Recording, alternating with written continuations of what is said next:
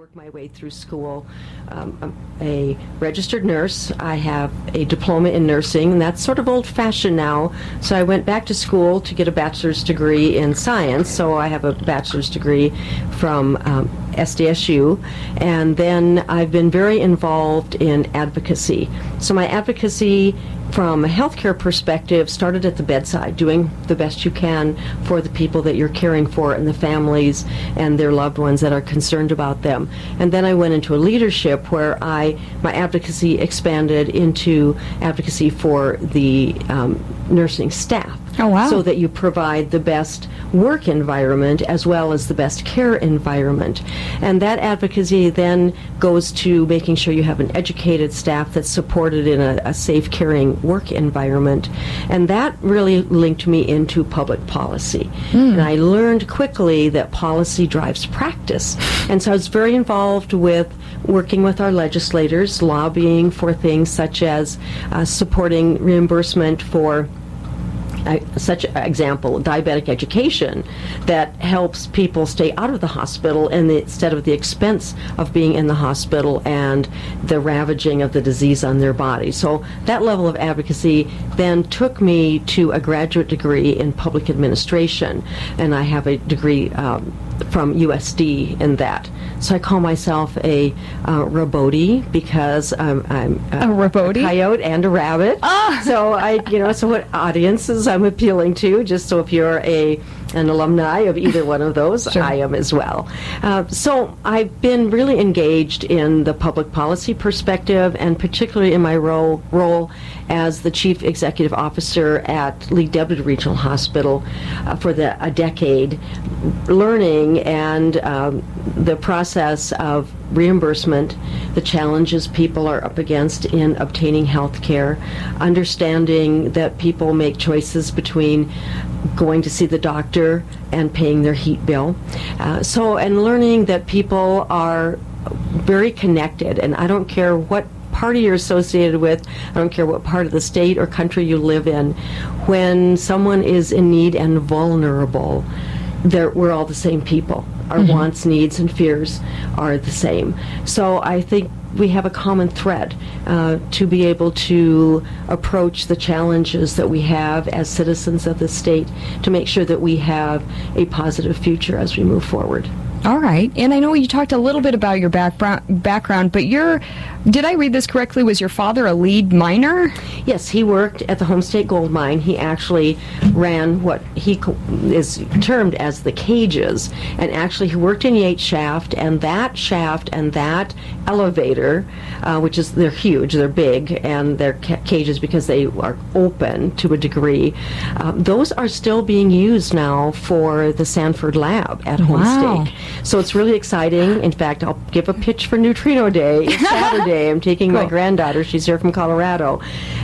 You can go and see the Yates Shaft there. So he spent most of his adult working life working at the Homestake Gold Mine. Oh, that's fascinating. And speaking of Homestake, you're the board president of the historic Homestake Opera House? I am past president. I just stepped down this month, so this was my first meeting was yesterday that I was not the president, but I'm still on the board. But I had 2 years being the president of that board of directors, and that's been eye-opening and really very exciting because the historic Homestake Opera House, with their vision of restoring that building to its original grandeur, is moving forward, and that's pretty exciting. So you've held high positions in the medical field. How has, I guess this is theater and music as well. Has it been kind of fun to do this? It's been fun and challenging because the model for healthcare is obviously not the same as arts and culture and restoration of a building, although I've had some challenges as CEO at Lee Deadwood because it was an aging building, and to make sure that you are making the right decisions for restoring. So I had that component with me, but we had the pleasure of receiving a grant and through the Allied Arts Fund, and the executive director there, Sarah Carlson, and I attended 2 sessions, day-and-a-half sessions in Sioux Falls to understand how to build a business model within the arts culture. Because a lot of people that are artsy don't necessarily have that business model in their head. So it was really, we were very fortunate, and that was grant dollars that we were able to glean. So yeah, that has been, there's some similarities, but definitely contrasts as well. Always a learning experience. Oh, that's interesting. And could you just touch on a little bit of what kind of a business model that looks like in the art community, the stuff that you learned?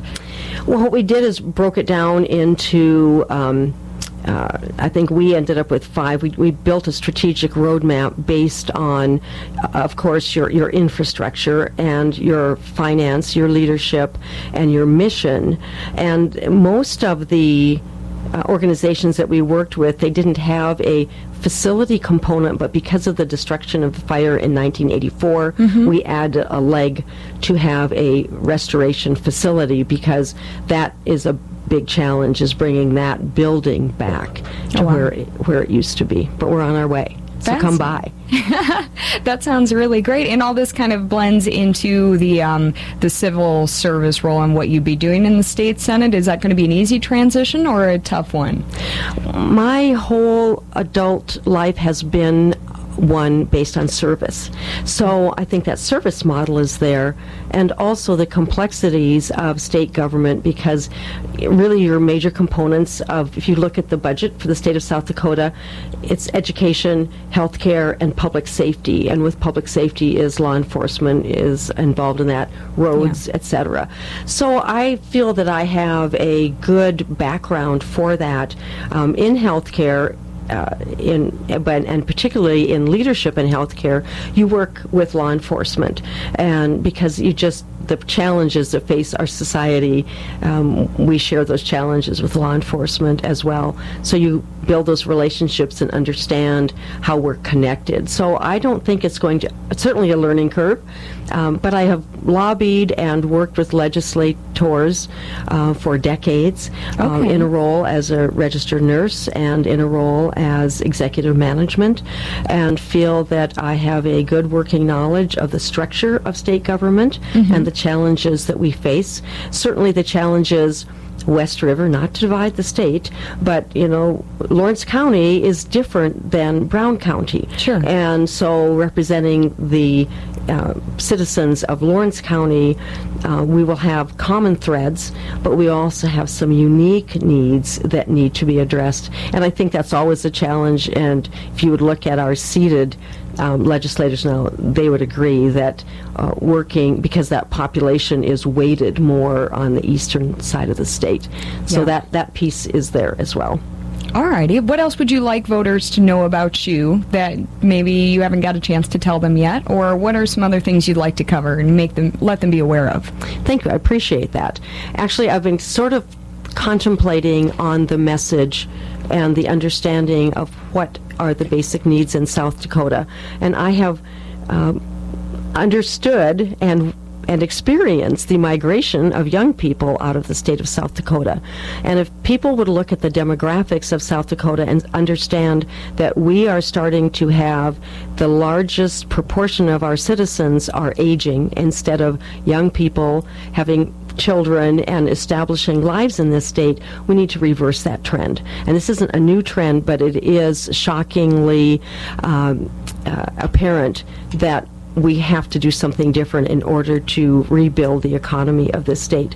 So a plan for the future to have economic stability and to have a quality of life that will both appeal to and keep young people is to provide for education, including early childhood education, which has been shown to be an economic driver, to provide opportunities for access to health care, particularly mental health. I would like to see a model, much as we have supported having physicians locate in rural underpopulated communities. I'd like to see that same focus be put on behavioral health so we can really address our mental health and addiction issues in the state of South Dakota. Which is then going into our the law enforcement aspect. Yes, because the yes, we're all tied together in that piece, because the burden on law enforcement is the monetary great. burden on the state because of this, too. And I know even Kristi Noem talked extensively about this at a meet and greet I went to. But,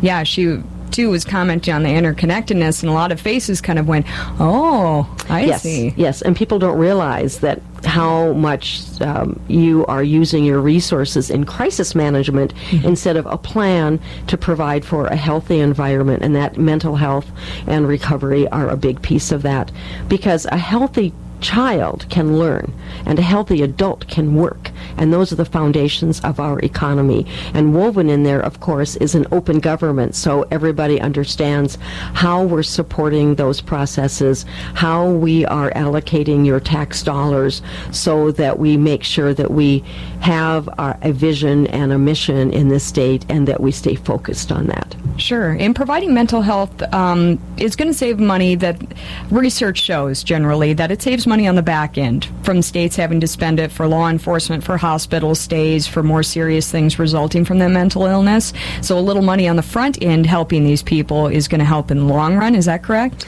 Absolutely. And to have a network of support. What I have learned, I had a professional young woman with a grade school age child tell me that she could not, there is no longer a counselor in the Lee-Dewitt area. So just take her child to Spearfish. So Spearfish, then residents have a less opportunity, because those scheduled appointments are being taken up by residents from the surrounding community, and it's nice they can help that.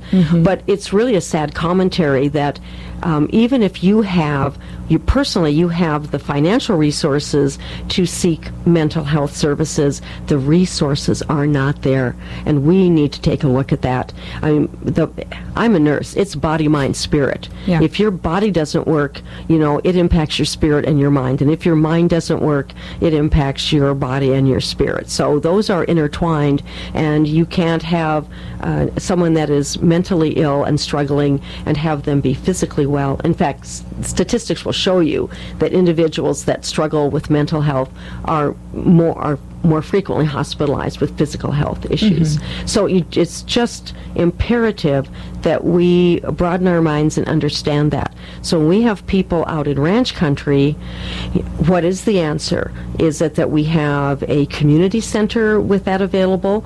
Is it that we have telehealth, and that is being used in some other settings? So certainly your foundation for your resource needs to be a face-to-face, but checking in on someone that is helping keep you, centered via Skype might just be the answer. But right now we don't have the foundation or the network for that. And is that a piece? And I don't have all the answers, but what I expect that when I take office, that I will have colleagues that we work together, because great minds make for great solutions. Sure.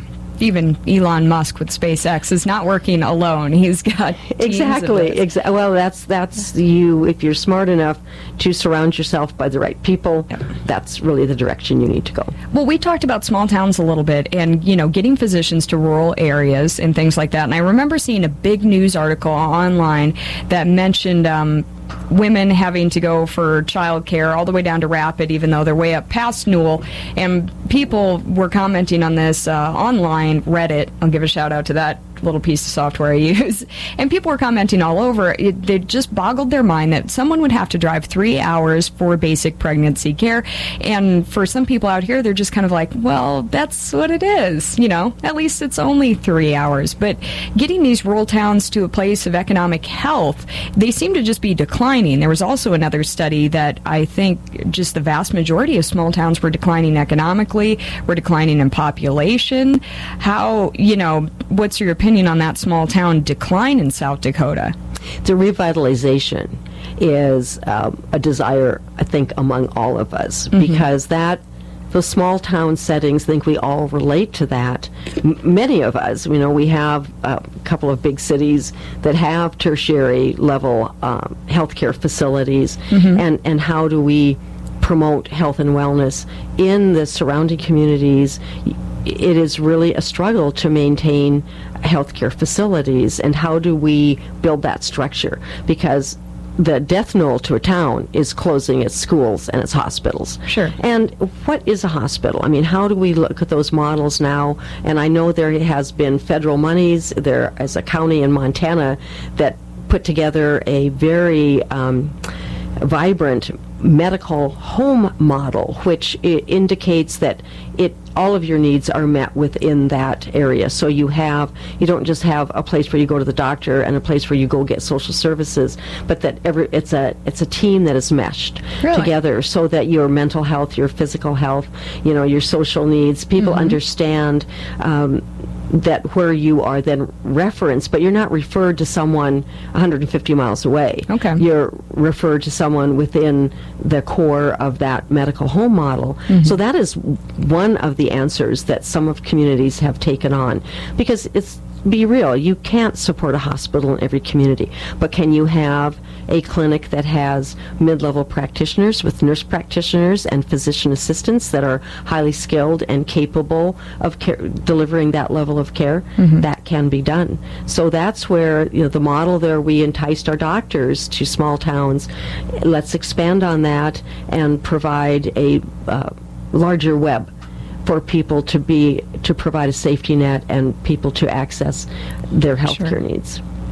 Well, speaking of those small towns, you've got St. Onge in your district, to Spearfish, to Lead, and Deadwood. These are, there's a lot of variations between these communities. Do they all offer... is it going to be difficult to work with all those different demographics, or is this a thing of dynamics and variety, and that's a strong point to your district? I think it's a very strong point, and it's exciting. You'll see me, if you go to my website, you can see pictures of my 56 Chevy, which I named Gracie a few decades ago. I would high-five you if you weren't 5 feet away from me right now. It's been a fun. We had Gracie in the parade, and as long as the weather holds, I'll be on the road when I start doing door-to-door. But what I want to do is hear what people have to say. Sure. I went to, a couple weeks ago, I went to Spearfish to their Friday evening confab and met people, and I really want to hear from people, and I learned from some young people. I wanted to live here. I wanted to work here. They were from out of state. They came to school here, and it was darn hard for me to find a position so I could carry on a life in the Black Hills. And for them to express that to me, I thought, wow, that's very telling, looking at, you have statistics in front of you that tell you the migration out. But when you hear it from a young person that is so enthusiastic about building their life in the Black Hills and how difficult it was to get that life started, that's a message to us that these young people don't want to go. Yeah. And so where are the thoughts of people in St. Onge, which I remember driving through. I've driven through St. Onge episodically because I think it's just fascinating. The loop, the St. Onge, Whitewood, Belle Fourche loop, and Spearfish. So, you have Black Hills State University, you have the lab at Homestake, you have hospitality and gaming in Deadwood, you have the ranch community surrounding St. Onge, Whitewood area, but once again, we all share the same goals as far as providing a solid lifestyle and one that in which people embrace the values that we all espouse in this state. So the values of hard work and education and being connected with the land, I think those are threads that hold us all together. Sure. So I don't see that it's different, but they're not in conflict, right. I guess I would say. You're kind of painting this picture of overall, a place that's healthy, economically successful, and, gets the small towns a little bit more back on their feet, which I think would apply to all these areas, even though they have their differences. Just a little bit, anybody who is just tuned in, we are talking to Sherry B. Smith. She is running for District 31 State Senate in South Dakota. Again, we'll have all this stuff up on KBFS.com, probably rolling around tomorrow. Don't be afraid to check us out on Facebook. I am taking video as well, so this will be available on YouTube. You are actually the Democratic candidate for District 31. And I believe Bob Ewing is the incumbent for that. How come you decided to run on the Democratic ticket? How come that's your party affiliation, and how does this affect, your views and how you'd help District 31? I was raised in a household that believed in strong work values, and I was raised to believe that the Democratic Party was the party for the working person. I've worked my whole life, and I think that that party is one that looks at the foundations of a government that supports, it's not welfare, but supports people and provides all individuals the opportunity to succeed. Because my vision is that we provide a community with an economy that we don't have to have people on public assistance. I lived on food stamps for about a year and a half when we lived in Vermilion, and my husband was a student and my daughter was a baby. And I knew at that time, as a 19-year-old, a 20-year-old, that my plan was to be successful enough that I would pay enough taxes back that would more than pay for the price of the food stamps that we used. And I did that, and I had the opportunity to go to school, had the opportunity to receive student loans, I had the opportunity to receive scholarships through the Critical Care Nurses Association. I was able to do those. Those are all pieces of the Great American Dream that I'm afraid is going away. And that Great American Dream reflects the values that I was raised and I continue to believe to be the values of the Democratic Party. Okay. So generally, most Republicans will go, oh, a Democrat. And then, there's that big kind of rift there. What would you say to somebody to kind of bridge that rift and go, it may not be what you think. It's actually a little more like this. Are there main topics that a Republican, Democrat, or at least in your idea, would see similarly? Or is there just a big rift between the two parties? I think particularly when you look at the state level, it is evident that our goals are the same. Okay. And I think that the temptation to go to the Washington Beltway is pretty overwhelming, and even in conversations with my friends, which is a mix. There, I have Labradors and Great Danes. I have friends that are Republicans. I have friends that are Independents. I have friends that are Democrats. I have friends that don't have a claim party. And as we speak to the issues, we all understand the issues, and sometimes our belief in how we approach those can be different. But it's always about understand first, to understand where people are coming from. What are your fears? What are your economic pressures? What are the challenges you have as a young parent? So that we can share that understanding. I just don't believe that we are that different at our core.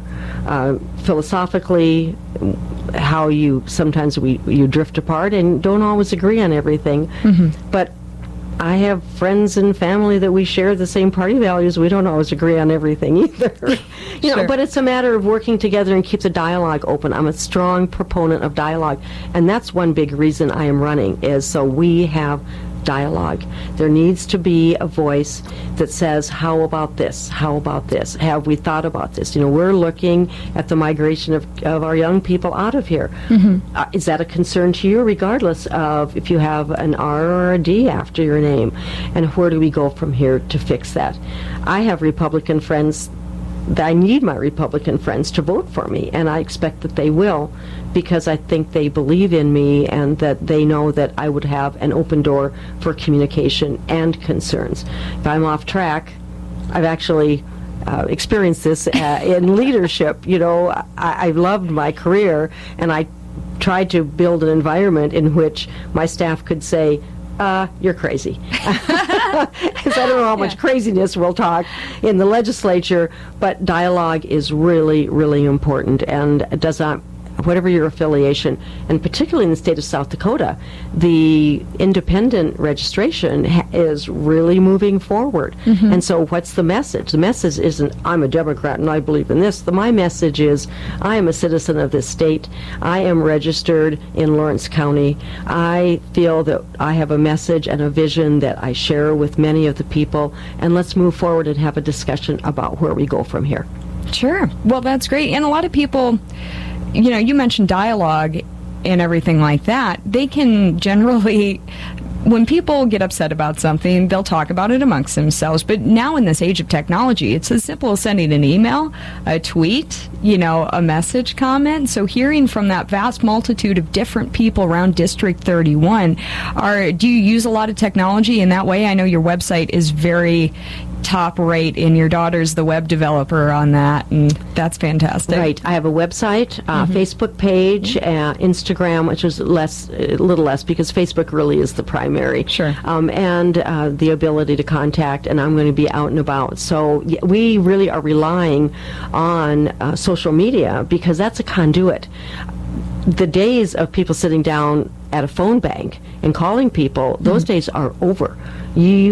People have cell phones. People don't have landlines unless you live on a mountain like I do, where you can't get reception, so you have a landline as well. Yeah. And that happens out in rural areas, I understand that. So that social media connection, but face-to-face is a lot of it, and I want people to be able to contact me and communicate with me, and that's one of the beauties of a website, is that they can connect into. I have a campaign email site, and that people can reach that on my through Facebook, or they can reach it through my website. And does that go directly to you, or does that go to somebody you have managing it? Well, it goes to, I have access, and I do have a communications coordinator in my campaign, because I need someone to be able to pull that together, or if we're sending out a message saying Sherry B is going to be talking to Alexa, on Wednesday morning, so that they can be posting that, and my time is spent doing one-on-ones with my constituents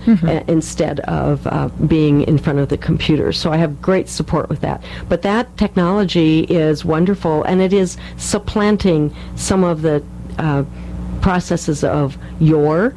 However, seeing people and connecting with people cannot be replaced. So my Chevy and I are going to be out hunting everybody down. That's right. Yeah, my 56 Chevy. Well, what else should we let folks know? Again, if you just tuned in, we're talking to Sherry B. Smith, the Democratic candidate for State Senate District 31 here in South Dakota. And she's also going to add some other stuff that we should know. So go ahead. I'm just going to, if they want to learn more about me, and also I want to know what you think, because there is the Contact Us component of my website.